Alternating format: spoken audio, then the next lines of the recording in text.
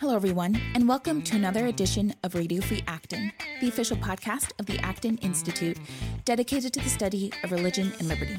I'm your host, Caroline Roberts, and on today's episode, we'll be hearing a couple new voices. We were lucky to have some fantastic summer interns here at the Acton Institute this year, and I was happy to have a few helping me out on the podcast. We'll kickstart today's episode with a segment from Noah Gould, a student at my own alma mater, Grove City College in Pennsylvania. Noah will be speaking with Javier Avila, a Venezuelan dissident who paints both a bleak and hopeful picture of the resistance to government control in Venezuela. Afterwards, another of Acton's summer interns, Jenna Suhita, a student from Hillsdale College, speaks with Jared Meyer, a senior fellow at the Foundation for Government Accountability. Jared and Jenna talk about the sharing economy and Jared's new monograph, How Progressive Cities Fight Innovation. If you're interested in any resources referenced in today's episode, you can check them out in our show notes, which I publish each Wednesday at blog.acton.org.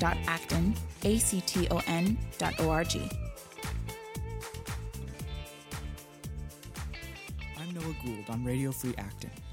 We've all heard about Venezuela in the news, about how President Maduro has overseen the dissolution of both the high courts and parliament, and how 25,000% inflation racks the country. But what is it like to live there? I spoke with Javier Avila, a Venezuelan political dissident who presented a bleak picture of the view from the ground. My hometown, Maracaibo, they're suffering right now electricity shortages of about 7, 8, or even 12 hours a day, or even more, it depends, because they didn't care about investing in the infrastructure that enables energy to go to Maracaibo. This kind of happens in many other issues like water, business conditions. There are not good regulations. People is just more like trying to survive while they are just getting poorer and poorer. So it's a quite harsh context where you have not only corporal sufferings but also mental sufferings because you don't see the light at the end of the tunnel, and that ultimately can affect your spirit. The Venezuelan spirit was a theme which animated our conversation, with Javier alternating between feelings of despair for the current state of Venezuela and hope for its future. He gave one especially vivid example of a common scene from his homeland. And when you go, for example, traveling in the public transports, you have the metro. It's a quite harsh place because you see an impressive amount of people that have great tumors or that they are total blind or they have a bacteria that is actually consuming in the moment, asking for food or for money so they can purchase the medicines they require. But the economic conditions are so hard that even the means of giving aid, that is the cash, due to hyperinflation, it doesn't has any value. So they need to work harder in order to get more bills from Venezuela so that they can provide themselves their medicines. These stories from Javier aren't proof of some type of hatred he holds for his country. On the contrary, I have rarely met anyone so patriotic. Javier clearly loves Venezuela, but his frustration stems from its current management. There's a struggle for power in which the players are very weak, and they are getting weaker. They're just falling with the country. So the thing is that you need to be the strongest of the weaker. Now, Maduro's government controls the oil company PDVSA. You might not know it, but you have probably bought gas from PDVSA because it has total ownership of U.S. gas giant Citgo. The average Venezuelan citizen is almost completely dependent on the fortunes of this one company, which accounts for over 90% of Venezuela's exports. People is just like trying to struggle. They know that it is fault of the government, but they actually are still depending on the government for feed themselves or for having any kind of service. With less than a quarter of Venezuelans in support, Nicolas Maduro's government is able to stay in power in part because it bribes its citizens with food. The Wall Street Journal reported that, during the last election, pro-Maduro voters could use their fatherland cards to pick up food at polling stations. The socialist government not only takes advantage of its citizens' hardship, but also has partially caused the brutal situation. Maduro allows his citizens very little freedom, including in the market. The business environment has changed a lot with this because regularly they had like a lot of space, but right now there is a law that it is not fully accomplished, but there is a law that says you that you cannot have a profit margin above 30% of what it really costs you to produce it. Restricting profit margins to 30% is a reflection of the labor theory of value, a now defunct economic theory which says that the value of a good is based on the labor invested into it. In reality, the value of a good is dependent on its value to consumers. Restrictions on profit margins remove incentives for businessmen to create value for consumers. Javier explained how the restrictions on legal business operations have caused many businessmen to move to the black market. Black markets are more vulnerable to abuses and violence because they lack any structure or court systems to support fair business practices. Economic and political oppression has prompted many like Javier to advocate against Maduro's government. Javier played a part in the 2017 Venezuelan protests, which were catalyzed mainly by students and focused on the capital city, Caracas. He described the aim of these protests. Basically, the goals were to apply an immense amount of pressure in order to overthrow the government. And every time we went out to the streets, it was a total battle against the government forces that just have the capability of repression by tear gases or water jets in trucks. Sometimes they actually use weapons. And every protest was crashing with an impenetrable wall that was protecting power. On June 7th of last year, Meyer Lander, a 17-year-old student, was killed during the protests of Nicolas Maduro's election. That evening, protesters marched in a vigil to honor him. Javier played a central role in the march that day. I remember one day in particular, the day before I received a shield with the Virgin Mary over it. It was a large shield, a rectangle shield, like a meter times 50 centimeters, more or less. And the image was so beautiful and was so symbolical that I really realized what impact I was going to create the day after.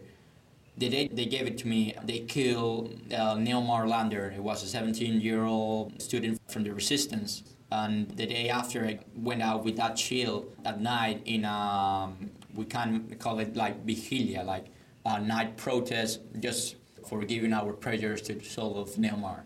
So I actually went out with it, and I realized that people, it wasn't me, it was the shield that they were looking at. And they were like thanking me that I carried the Virgin. Then I get together with some nuns that began to pray the Rosario. Yeah. Suddenly, the whole march just get behind us because we were forming a line in which the Virgin was in the center. We began to march. It was a beautiful march at night with candles, and you actually feel all the suffering and all the hope that the people was holding on those protests. When we get to the top of the march that day, there were some guys that in a truck full of headphones, they just began to express their feelings and to accuse the people for not fighting hardly as they have been fighting. And that's true, but it's also true that those people were all people, mothers, kids, that were providing them food or any kind of equipment like helmets and masks in order that they can be able to fight, because not everyone is made to fight those fierce battles that are totally surrealistic. Mm-hmm. So I said to myself, well, I've never been in a public speech, but I realized that the best thing that I was able to do and I was entitled to do, since I was having like a good symbol and people were following me, or looking at me like a symbol. So here's Javier standing with a group of nuns at the front of the march and holding a shield painted with the Virgin Mary. He hears some protesters berating those marching for not being dedicated enough to the cause. Since he has the shield and is a symbol of the march, he runs up to the truck and climbs on top of it. He takes the microphone and begins to encourage those marching. I just tried to connect with people and to tell them really what they were worth. That this is really a battle for human dignity. This is a battle for our future. This is a battle for getting our medicines and all the goods that we deserve. And each one of us got a role, and it wasn't necessary that we all were there like brutally fighting, but what was necessary was that we stand every day on the street until the government is overthrown. He affirms the God-given dignity of those marching, telling them to keep working and to have hope. But he also knows this hope is fragile. I mean, it was really beautiful because all the family, all the churches, all the civil society was involving in the cause. But sadly, what happened was that eventually it didn't last long. People began to lose hope because the government was really holding on. And at the end, what broke everything apart was that one of the main opposition leaders decided to participate in elections for governors. And it was well known that the electoral referee in Venezuela is ideological and political controlled by the government. I asked Javier what the shield he carried in the march symbolized to him. It was kind of realizing that I was really part of a community. And I was really part not only of a Catholic community, but also of a country with some level of diversity. But it marked me in some way that I realized that I need to keep going on. I cannot give them the benefit or the pleasure of giving myself up, because if I give myself up, they win. What matters to Javier is the Venezuelan people. His shield was the incredible hope he holds for his country, and he is marked by that hope to continue fighting. To me, Javier is also a symbol of resilience and the human creativity that could be realized in Venezuela. But his story is also a symbol of how fragile the situation is. Javier plans to return to Venezuela. He loves his country and wants to be back with his family. But he worries that he won't be able to return to his university this fall, and wonders what life will be like in the future. For Radio Free Acton, I'm Noah Gould. Join us, along with over 1,000 friends and supporters of Acton, for Acton Institute's 2018 annual dinner, to be held on Wednesday, October 17 at the JW Marriott in Grand Rapids, Michigan. This dinner celebrates our 28th year of working to promote a free and virtuous society, and it is our pleasure to announce that this year's special guest and speaker is renowned author and pastor, Reverend Timothy Keller. There will also be a special address from Acton's president and co-founder, Reverend Robert Sirico. You can register for this event at acton.org.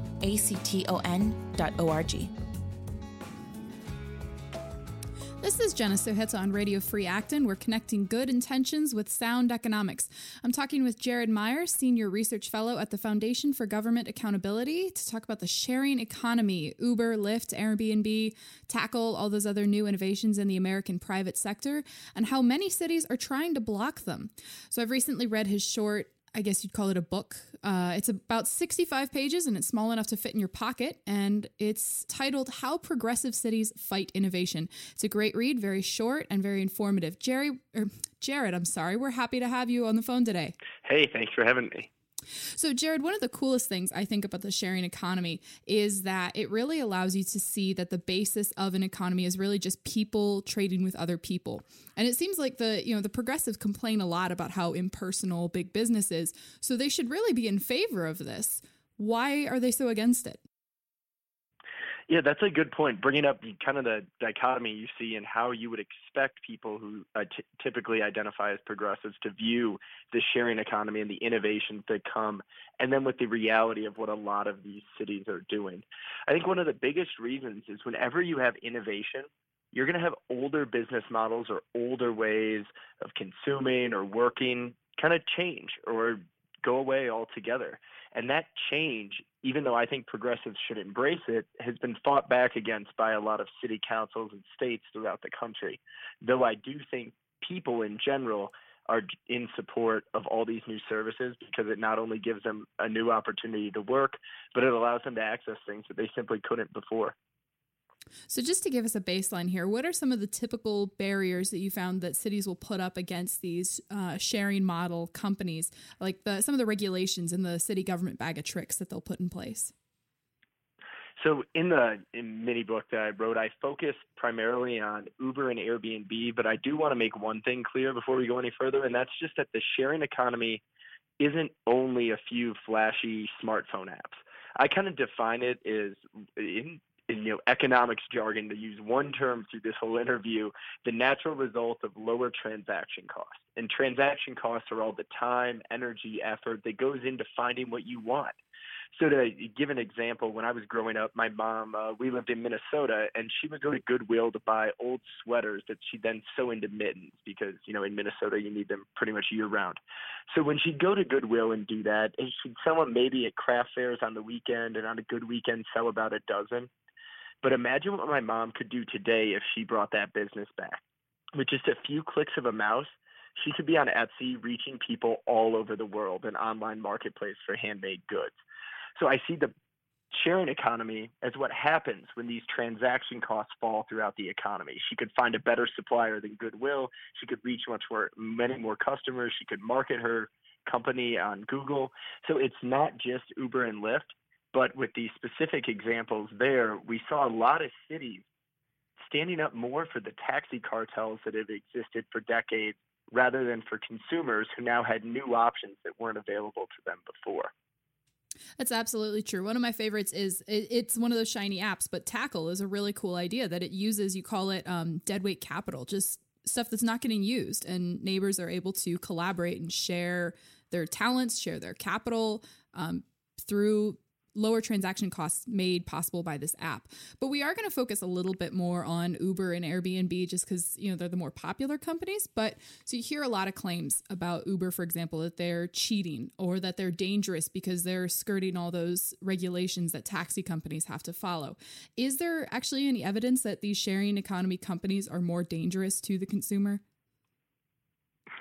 Well, there are, of course, things that have gone wrong with both Uber and Lyft drivers and passengers. But I think what you always have to do when it comes to new innovation, something going wrong shouldn't be the death knell that comes for that company.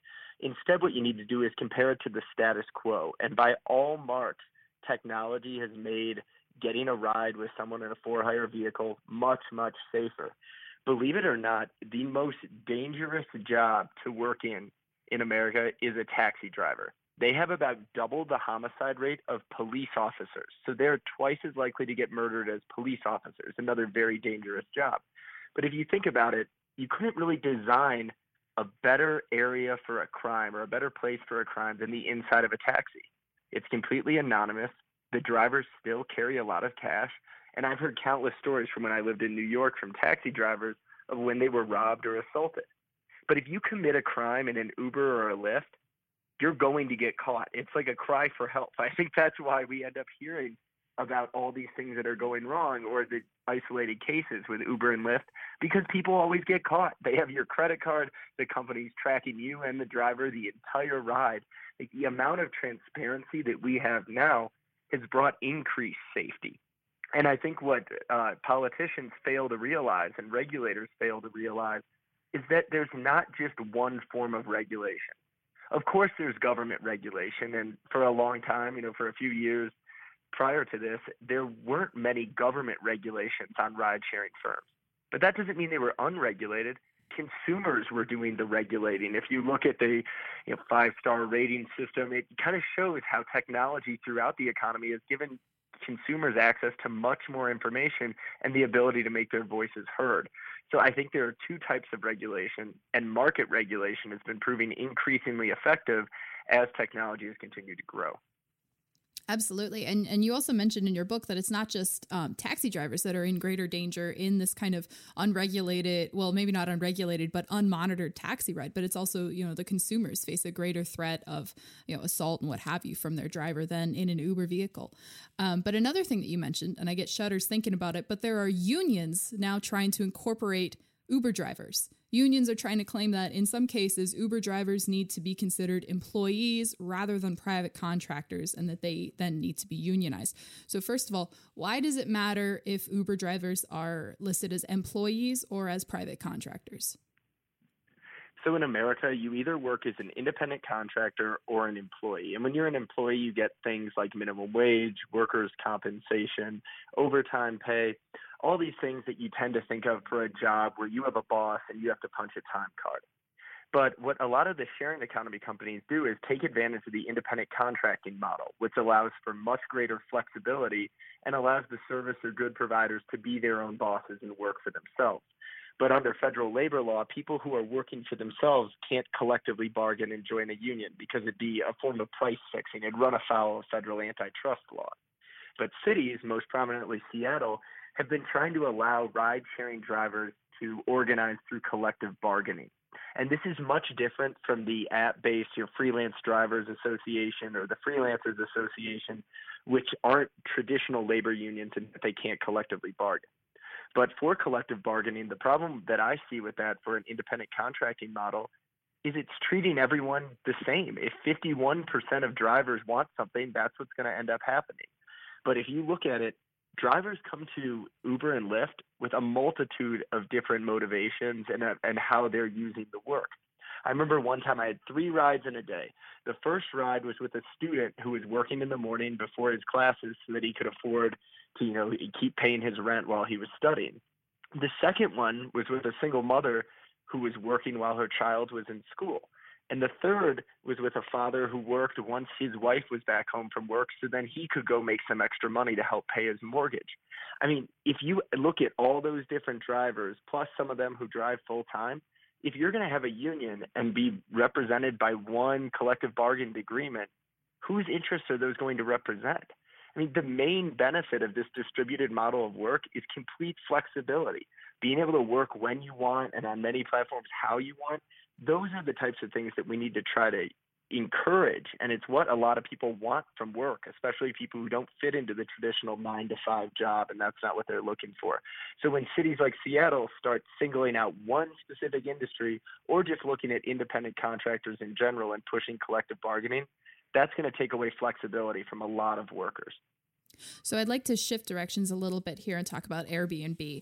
So first of all, I didn't realize just how restrictive the laws in so many places are on Airbnb. I mean, it seems to me that cities would want to encourage that because, from a college student's perspective like myself, when you're thinking about traveling somewhere, a lot of times the big question is, well, how cheaply can we stay?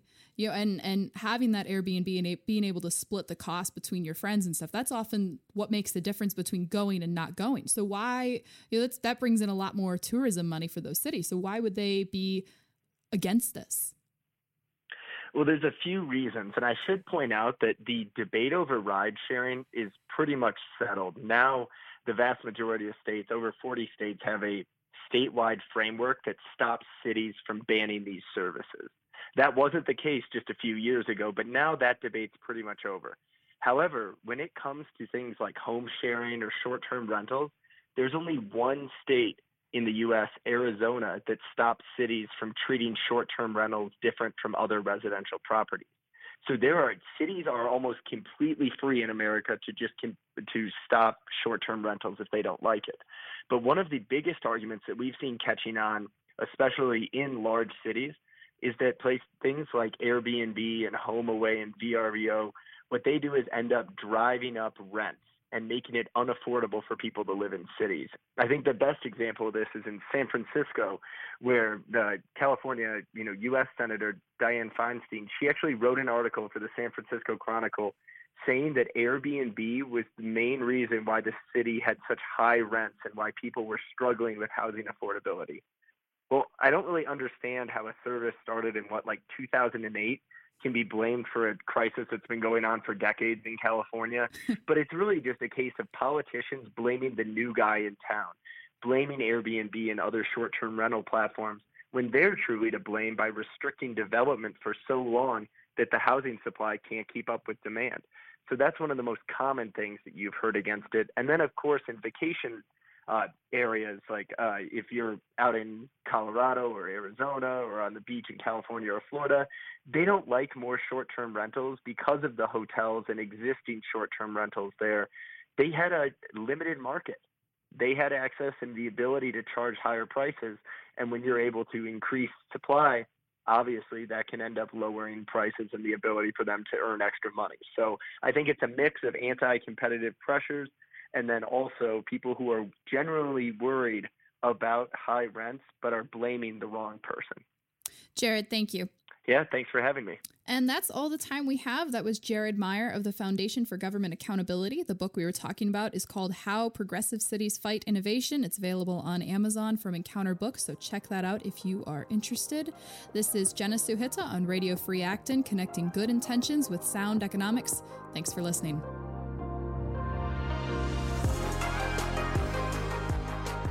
And with that, we've come to the end of another episode.